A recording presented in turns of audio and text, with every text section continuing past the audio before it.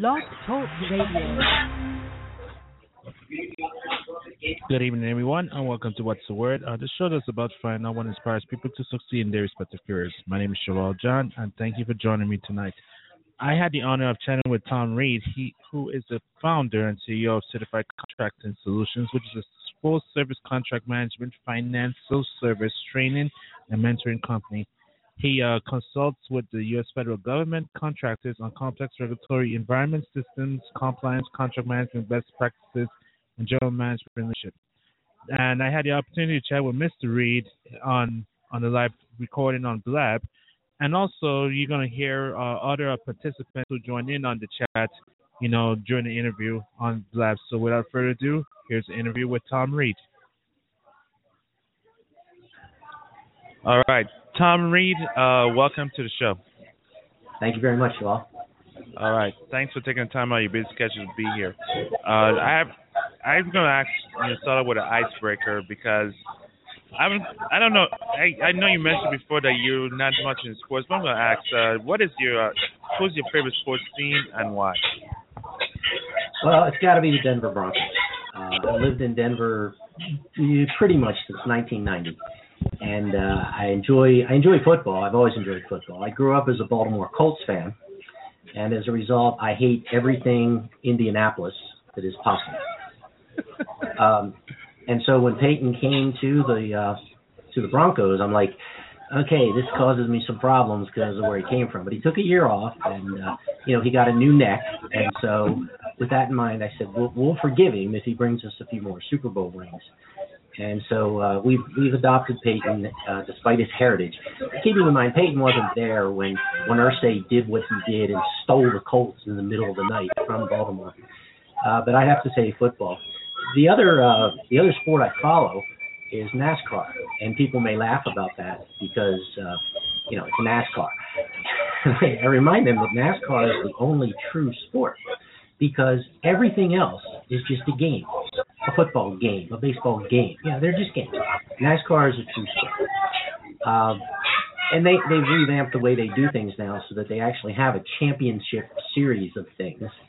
And that's kind of enjoyable. So outside of those two, I don't watch much else. I stopped watching baseball after the strike in the early 90s. I never really got into hockey. Basketball, I never quite saw the sense to it, particularly since being who I was, that little ring was just way too small for that big basketball to fit through.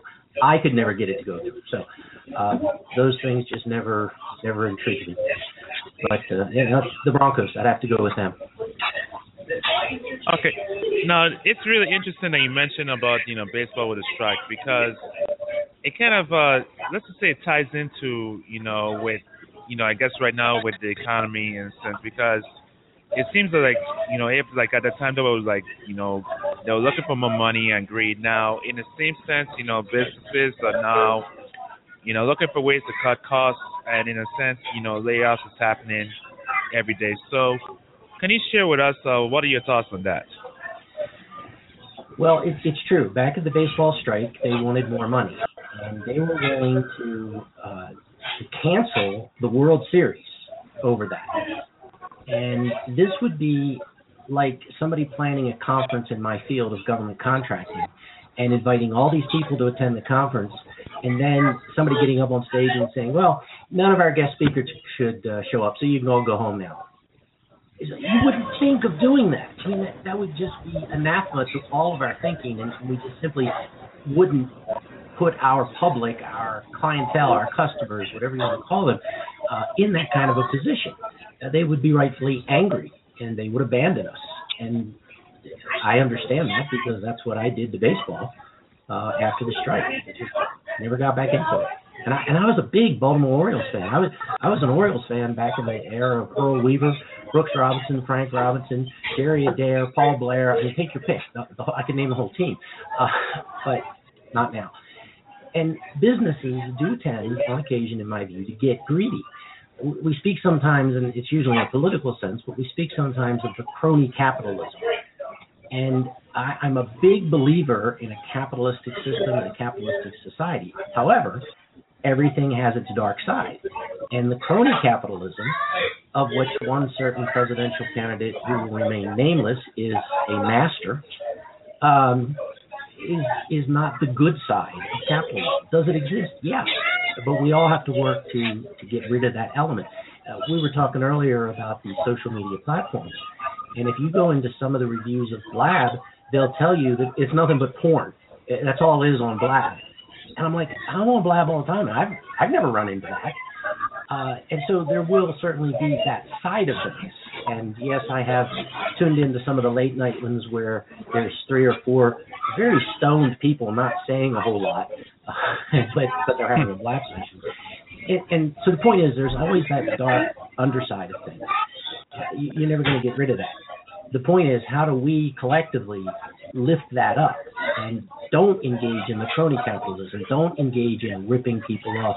We don't take the P.T. Barnum view of there's a sucker born every minute. We look at a way to lift everybody up. And yes, again, it's a bit political, but there's an old saying in politics that a rising tide lifts all boats. And that's kind of how I view these things. And the more people that I can engage with, the more people that I can lift up, more people that I can help, then the whole world is better off. Maybe just a tiny little bit, but that's it. That's what I can do. That's what I do. All right. Now, and that's really cool. So now, of course, I gotta ask about how did you've been on contracting for years with federal. How did you get into that per se? That's actually a funny story.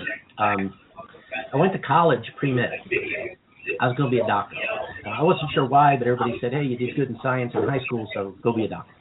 And I got into the program, and I'm 3 years into the program, and I'm hating it. I don't like it at all. We're sitting in chem lab one day, and it was organic chem. And I'm sitting there, and one of the guys in the class asked the professor, so what do you do in the off-season? And he says, oh, in the off-season, when I'm not teaching, I row around this dirty, polluted, smelly lake, and I collect water samples. And then, in the afternoon, I go into the lab, and I do titrations. And I'm sitting there going, this is not my life. I'm not going to do this. So I go see my guidance counselor, and I'm like, I'm out. I'm not doing this anymore. Now, most people are smart enough to drop pre-med before organic chemistry. Not me. I'm taking organic chemistry in my junior year. And so we looked around, and she said, well, you're a junior. You got to declare a major. And to declare a major, you had to have 2 credits. And so I had 1 humanities, I had 1 social science, I had 1 accounting class, I had 1 of everything except math and science. I'm not majoring in math. I'm done with those. So we struggled with that for a bit, and I had another meeting with them, and they said, oh, well, you have an AP credit in English, and you took a poetry class. So you have 2 English credits. I was like, great, I'm an English major. See how much thought went into that. So I spent the last half of my junior year and senior year just reading everything, from Moby Dick to everything Dickens wrote, everything Twain wrote. I was just doing my English major in the last year and a half. Well, at that point, my roommate says to me, so how are you going to pay back your education loans teaching high school English? I said, well, that's a pretty good question. And went back to the guidance counselor, and they said, well, you should consider law school. I was like, no. Lawyers, politicians, scum of the earth, not interested. I'm not doing that. And they said, well, you got to decide something. So because I had stuck with organic chem, how can I say this? I was one of the people in college who made sure that the top 2/3 could exist, because somebody's got to round out those bottom numbers. And so my GPA was nothing to write home about.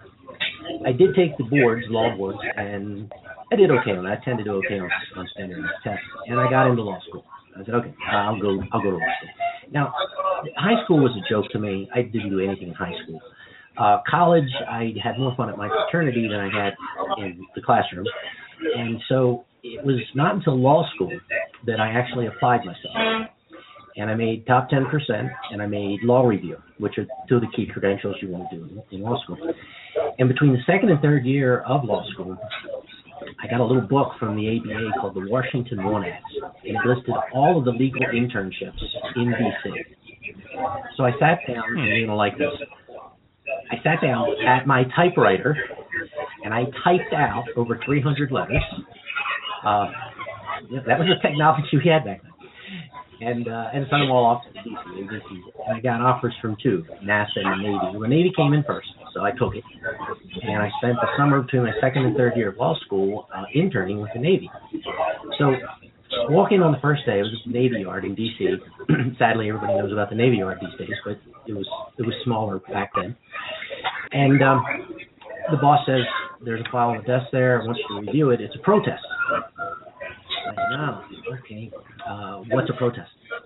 And he said, "Well, if somebody doesn't like something we've done in an acquisition, they protest GAO." And I said, "Oh, great. What's GAO?" And he said, "Well, at the time it was the Government Accounting Office, or excuse me, the General Accounting Office. It's now the Government Accountability Office." And he says, "Yeah, well, just read the file. We'll discuss it." And I sit down and I open it up the file. And it says, "This is a contract for $1.2 million worth of load banks." Great. What's a load bank? That was my introduction to government contracting. And I knew nothing. I was just falling into it. Well, I spent the summer working with this group. I learned a lot about government acquisition. I went back to my third year of law school. I'm heading down the steps. Senior year of law school, I'm headed off to my estate and gift taxation exam, which nobody looks forward to estate and gift taxation exam. It's just terrible. And the phone rings. I was like, okay, phone, test, phone. And I grabbed the phone. It's my old boss. And he said, "Because you interned with us, you were in the mix. I want you to know we're going to offer you a full-time job. You got to graduate, got to pass the bar, but we're going to offer you a full-time job." And I said, "I accept." And he says, No. We're going to send you a letter, and, I have to consider it and respond." And I said, "Great, I accept. I can grow the beard back, and I can stop the interviews, and I got a job." And he says, "Well, yeah, if you want to look at it that way." And I went into the exam, and I aced the exam because I didn't care anymore. I had a job. And so I went back. I actually went back to the very same office at the Navy Yard and passed the bar, and that's how my career in government contracting got launched. But the thing is, I mentor a lot of young professionals in the government contracting field these days, and they often ask me about this story. And my point to them is, look, very, very few schools have a program in government contracting. There's a couple. UCal, Pomona, University of Houston. There's a couple around the country that do have them. But the vast majority of people who do this work came from somewhere else. Yeah, we've got some paralegals, and we got a lot of lawyers, and we got people like that. But you ever wonder where philosophy majors get a job? Government contracting. Wow. In other words, we're all from a lot of different places, and it is a business environment. You need some business credentials to do this, and then from there you just you build your career based on the variety of work that can be done. I mean, you work in government contracting, you might only do small purchase, or you might do simplified acquisition. I grew up in aerospace, and we dealt with billion-dollar contracts. One of my contracts when I worked at NASA was NAS 9-14,000. I still remember the contract number. It was the contract between NASA and Rockwell Downey to build the shuttle orbiters. And so I was out on the factory floor where they're building the shuttle orbiters back in that day. So it was fun stuff. It was a good thing to do. It was a great experience. And I parlayed that into a series of jobs after the government, 7 years of government. I spent about 11 years with Martin Marietta. They became Lockheed Martin. I did some work with a company called DynCorp. I did DOE work at Rocky Flats, Pantex, Hanford. Pinellas was another one we shut down for DOE. And that's just, the next thing I know, I've spent more than 30 years doing government contracting. By no plan. My college major wasn't a plan. Going to law school wasn't a plan. But when the opportunities came up, and this is the real key, I was prepared. I was sufficiently prepared to take advantage of the opportunity. And it has led to a very fulfilling career. And I know it's a long story, but that's the whole story. That's really awesome, and it's really interesting too because it gets like right now, especially now with college, many change their majors almost every time in a sense. Like for those of us who are like look like, currently, in the process, starting start businesses, like especially if if they have a job.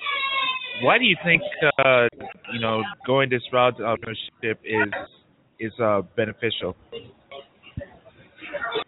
Well, let me start by saying that I don't believe that everybody is cut out to be an entrepreneur. And I also don't think it should be necessarily your first foray into business. And here's what I mean by that. I was working with a guy, old friend of mine, good contract manager, and I was able, through my company, we landed a consulting arrangement, and we had to go look at a company and their systems and see if they could handle government contracts. And I took this guy with me because he's a good contract manager. I figured he could look at the contracts and do the job. He's a few years older than I am. And one day we're sitting at the table with the client. He's sitting down the end of the table. And every time I look over, he smiles and he nods, and I'm like, okay, I thought I gave you a task to do, but I guess he's just absorbing what he tends to be eating. And we're walking back to the hotel at the end of the day. And I said, hey, Pete, you really didn't say much today. You didn't ask a lot of questions. I assume that matrix task is done. What's going on? And he says, oh, yeah, I left my hearing aid back at the hotel. I didn't hear anything that was going on today. I was like, Pete, we're consulting with a client. We're trying to help the client. You don't sit there for a day, not hear anything, and expect to get paid. That's not how entrepreneurs work. It may be a job sometimes, but not as an entrepreneur. And it forced me to think about the number of people that I've known that are really good people, and they're really good at what they do. But if you dump them into the consulting world of doing those kind of engagements, they have no idea what they're doing, and they screw it up. They hurt themselves. And so it was a real eye-opening experience for me to discover that not everybody is suited to handle those kinds of businesses, and that there are some people who should just get a job and be very happy doing it. I know many people who do. There are many people who shouldn't even go to college because they're really good with their hands and they're good craftsmen, and they can have a much more fulfilling career doing what they love, rather than being forced into, well, I'm going to run a woodworking business. No, be a great woodworker. Let somebody else run the business. And it bothers me sometimes when I see people that they come forward with a lot of great skill, a lot of great talent, but they've been brainwashed into thinking, well, I've got to get my degree, I've got to get an advanced degree, and I've got to get a master's, and okay, go be a professional student if you want to be, but that's not the right path for everybody, and don't get brainwashed into thinking it's the only path for you. Yeah, and that's really interesting and key because it's like not many people will be suited to be to go to college, and they can at least create their own work. Like right now in social media, it's given us the platform to create products and services for the better, and especially showcase our expertise too for the better. So in a sense it kind of makes you think that maybe college is kind of like an option. Well, it's an option right now. It's not a mandatory. It's not mandatory for many people now if they want to succeed in life for the better. Absolutely true. So of course, so now I gotta ask this question: like, what are the challenges of running your business, which is Certified Contract Solutions?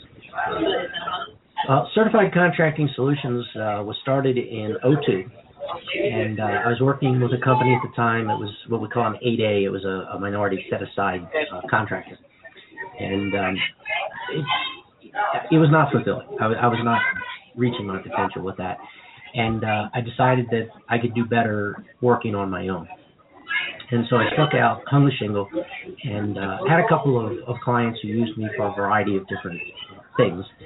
And the large part of what I did initially was training. Apparently I'm pretty good at it. I get good reviews. And so I built a large part of my business doing training in the government contracting sphere. And so as the company grew and we managed to survive through the first couple of years, I learned a great deal about the actual running of a business. I'll give you a perfect example. When I was in the corporate world, I was in the legal staff. And so the boss, some president, usually an aerospace engineer who rose to be president, would be soliciting input from his team. And so I would give him the legal view and say, well, here are the legal issues and here's what you need to watch out for. And so often they would decide to do something different. And I remember at that point in my career, I was so offended. It's like, does he know who I am? I'm the lawyer. I'm the one who tells him what's legal and what's not. And he went and did something else. And, it was a very immature view from my perspective. When I started running my own business, and I was the decider, I'd look at the legal issues, but it dawned on me suddenly that there's a whole lot more to it than just the legal issues. There's a saying that cash is king to a small business. And believe me, I learned a lot about cash flow very early on.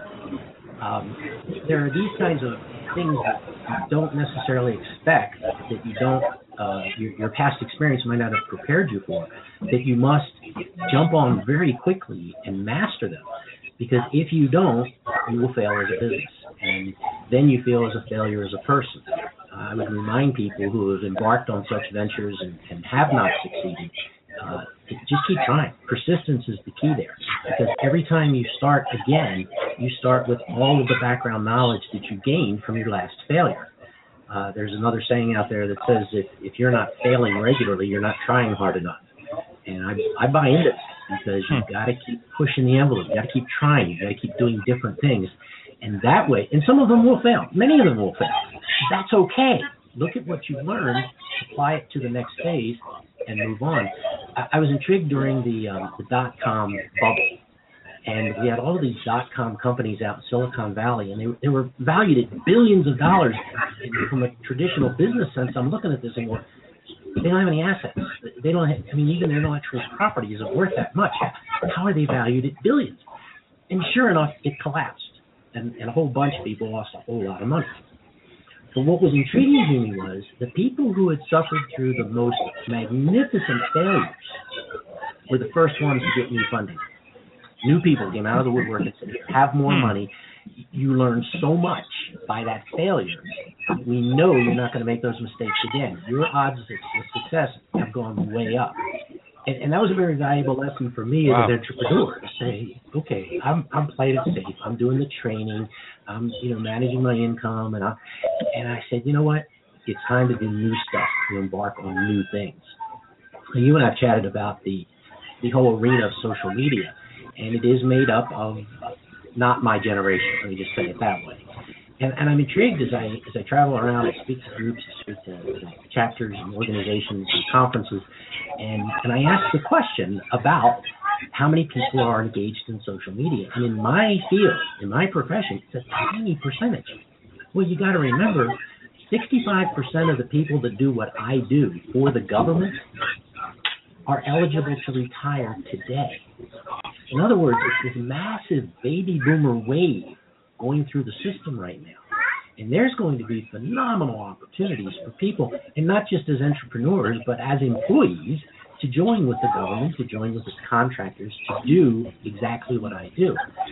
Ironically, this has caused me to revisit the training, and we have a whole bunch of new initiatives we're working on right now to train new people coming into the field.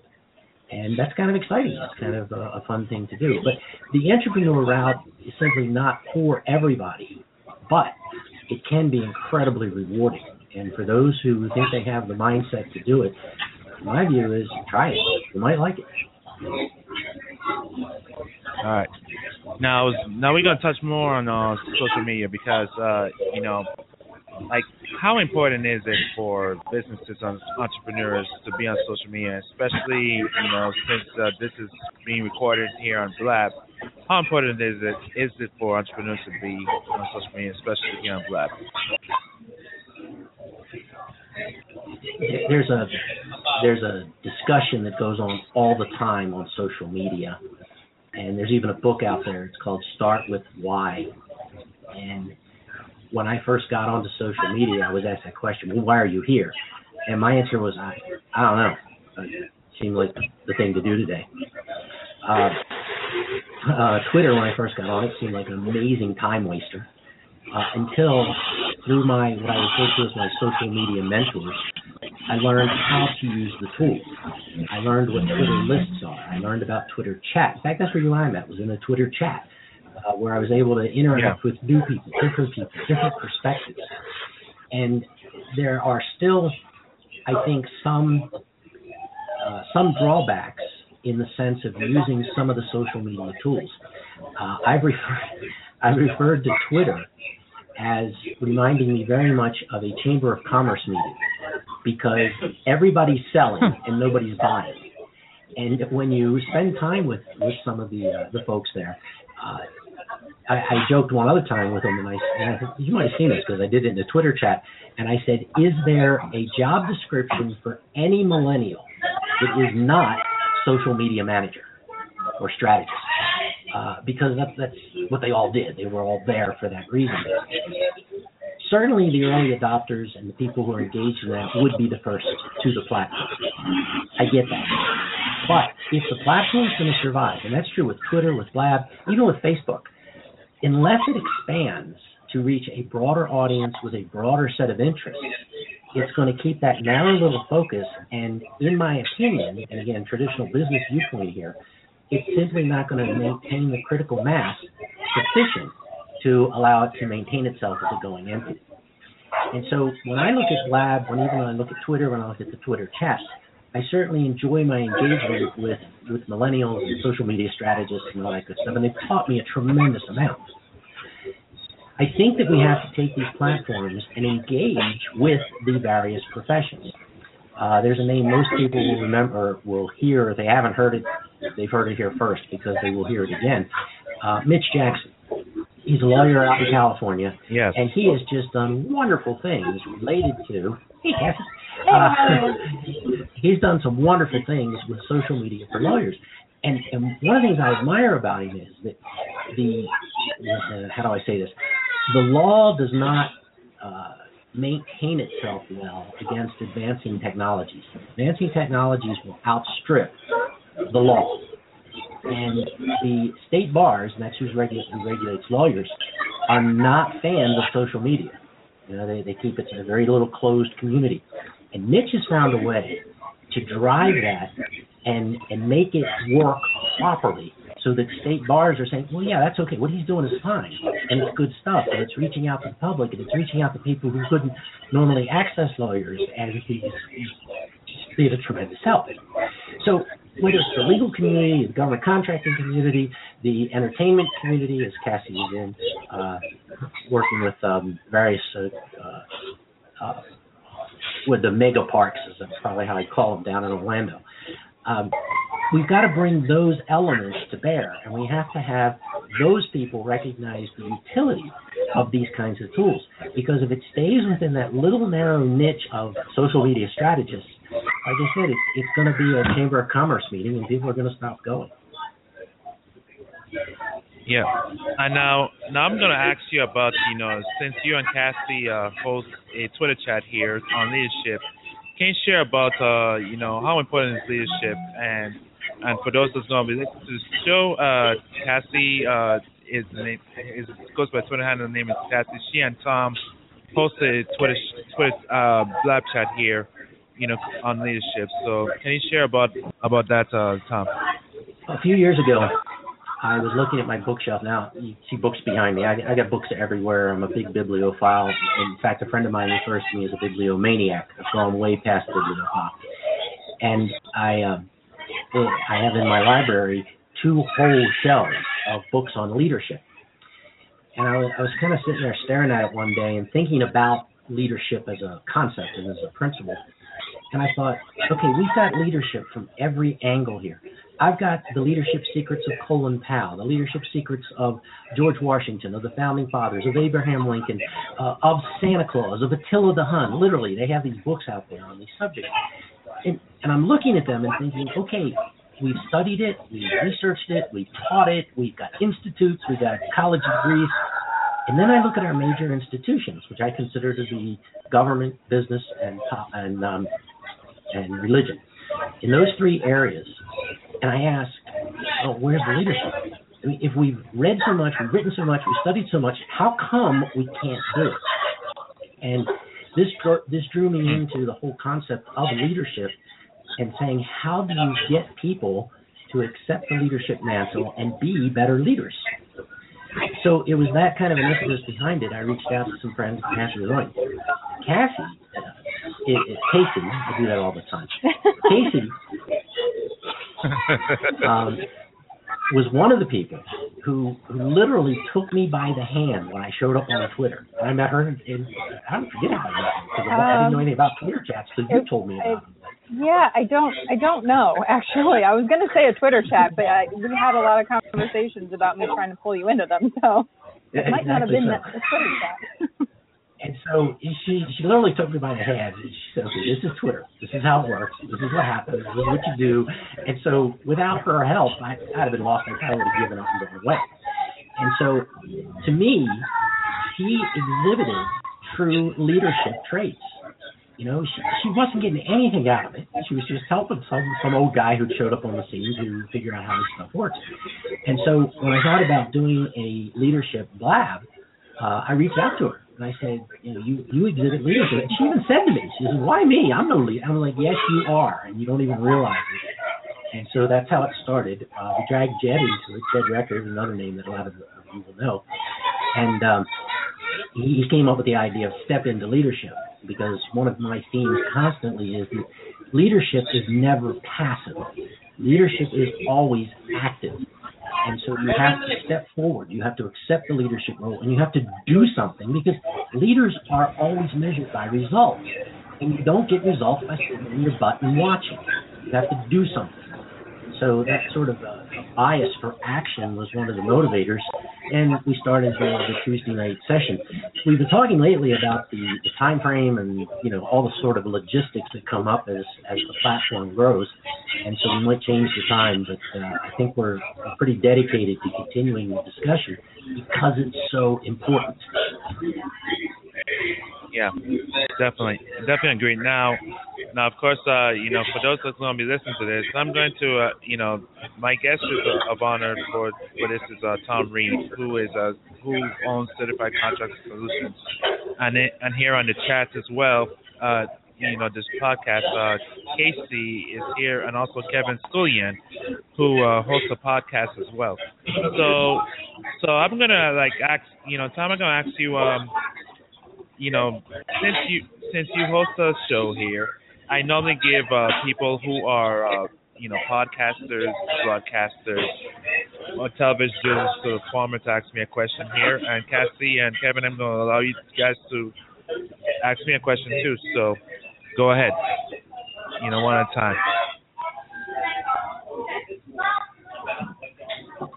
But not I'll all speak at once. Exactly. Sorry, I'm just catching up to speed with what you guys are talking about. That's why I'm being very quiet. What's up? Welcome, Kevin. I don't think we've met before, Kevin. No, Tom. Where are you from? I'm based in Scotland, and I was just reading your bio there, and my own background, I was in public sector for a number of years as a social worker, but became a senior manager, and I then jumped over to the not-for-profit sector and contracted. I was managing contracts as we outsourced a lot of our work from the public sector to the voluntary. And I then jumped over to the voluntary sector and was involved in developing a big national provider from the not-for-profit sector. And then finally ended up in chief executive of private healthcare companies, again contracting back into local government and things. So I've been around that sort of space in terms of contracting over the years. I'm now I gotta respect your Scottish heritage, because that's actually where my ancestors came from. Right. I've traced them back so far to the Revolutionary War, but the red hair and the last name are a big giveaway. But my roots are in your home country. And are you going back to the Jacobites in 1745, that type of period, or? Say that again, please. When are you going back to the 1700s? There's one chain of the family that I've gotten back to 1759. Right, and after they were already here in America, so we're Americans as they come, short of being Native American. Well, I do a little podcast about my travels around Scotland, and I suppose an RV is what you would call it over in the States.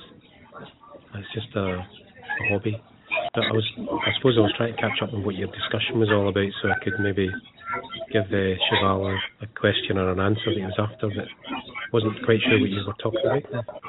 Well, Cheval, let me ask you this question. Cool. You do a lot of writing in the sports arena, and in prior conversations we've talked about sports and such. What drew you to that? Were you an active athlete yourself, or was it just the I want to call it the magic of sports, because these are always sporting events, they're big deals. And so you do a lot of writing in that arena. What drew you into that? I guess for me, I guess I wanted to be a baseball player, but then because of asthma, because I had asthma, I couldn't participate. But I really didn't plan on being a sports writer, but it ended up happening because while I was in grad school, I ended up doing I was actually while I was in grad school, I was someone approached me from the school newspaper to ask me if I wanted to be a blogger. So I said yeah, because I knew that would allow me to be in to work for the school newspaper. And during the time of blogging, I decided to I wanted to cover sporting events. So I ended up covering 2 sporting events. It was over the weekend, softball and baseball, and I just fell in love with it. That I just continuously write sports, and since I love sports, it felt natural to be a sports writer.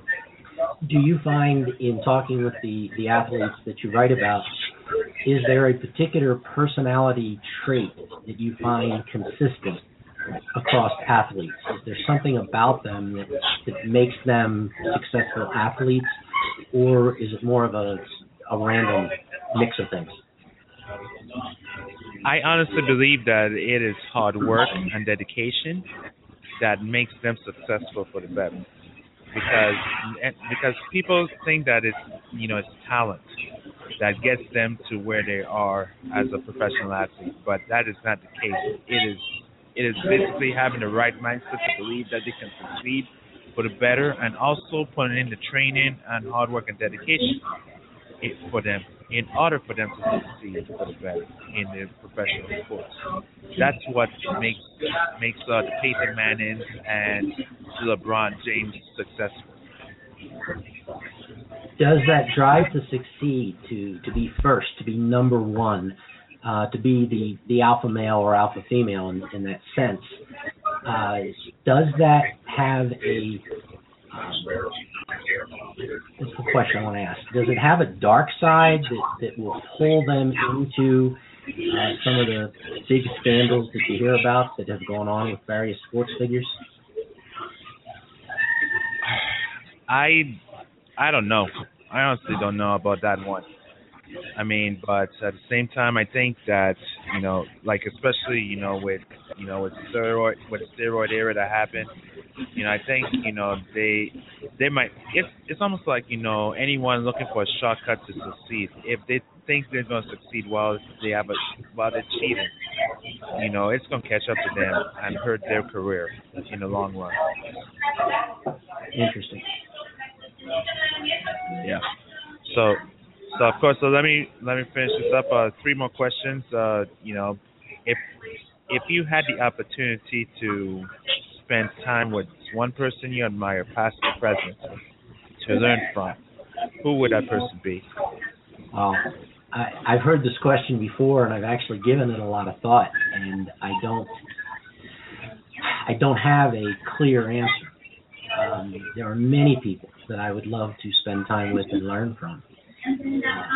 One of the problems in thinking about historical figures, because in my mind, George Washington and Abe Lincoln both come to mind as people that would be fascinating to talk to. But historical figures, we tend to develop a persona about them that isn't the whole person. It is their key events. and the things that they did to succeed and help the country and help the world. And so the fact that maybe George Washington chopped down a cherry tree, and maybe he lied about it, and maybe he didn't, we'll never know. But if you actually met with them and talked with them and got to know them as people, your opinion of them is probably going to drop, because they're real people, and they have all the flaws and all the idiosyncrasies that we all have. Nonetheless, from that historical perspective, they were great people that did great things. In various areas, I would love to be able to meet with all the disciples of Jesus and have dinner with them and talk with them. And it would be interesting to know them before he was around as well as after he was around, because clearly he was a life changer to all of them. And that would be a fascinating dinner conversation. On the other hand, it would be interesting to meet with Bill Gates, Warren Buffett, and other magnates, Andrew Carnegie, Henry Ford, take your pick. Any of the big business magnates who definitely succeeded and had a worldview that maybe differs from mine.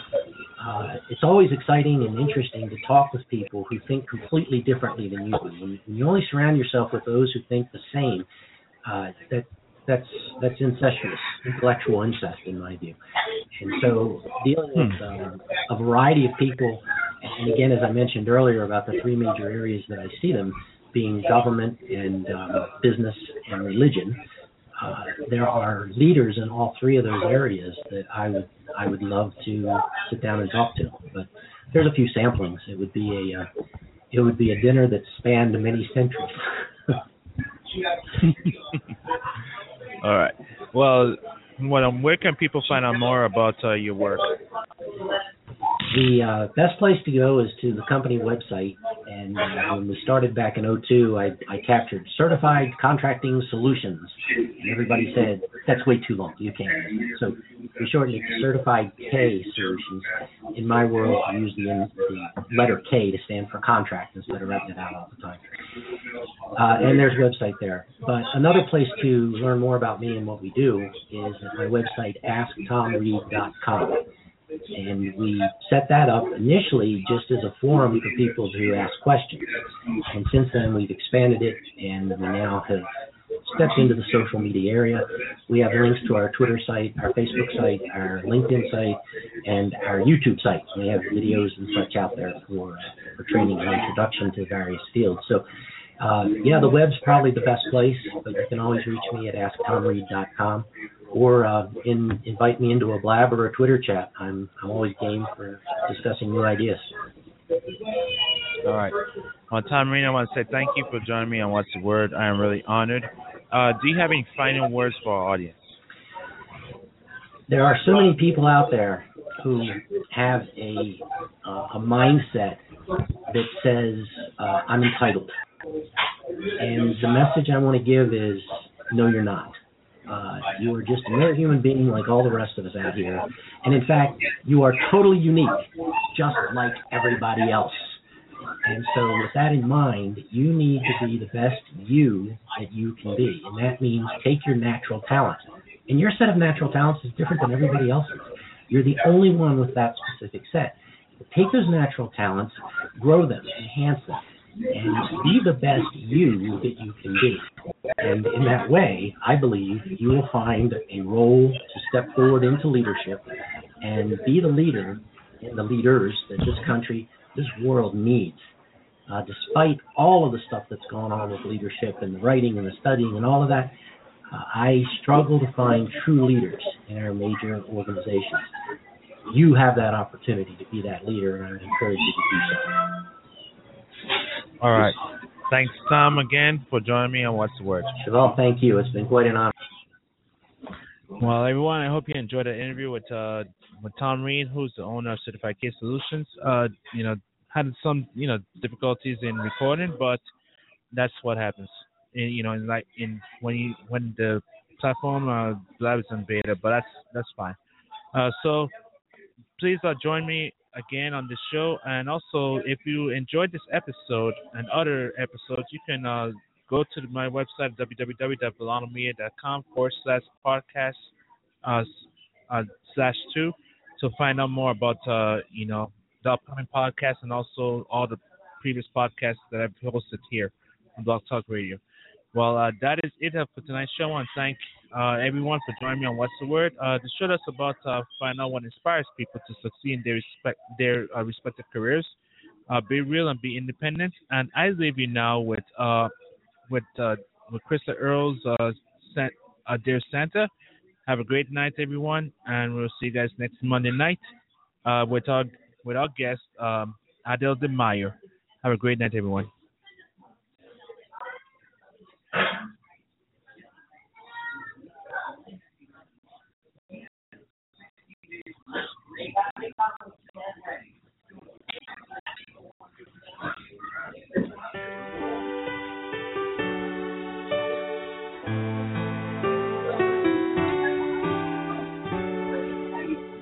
Snow white crystals falling gently on the window pane. A little girl sits wondering, will Christmas be the same? Lights and tinsel shining, all the stockings hung with care. Yuletide carols all around, soon Santa will be there. Wait to see those headlights pulling up into the drive. She longs to see her daddy smile tonight. Dear Santa, I have only one wish this year. Stop the wars and bring us peace this Christmas. And dear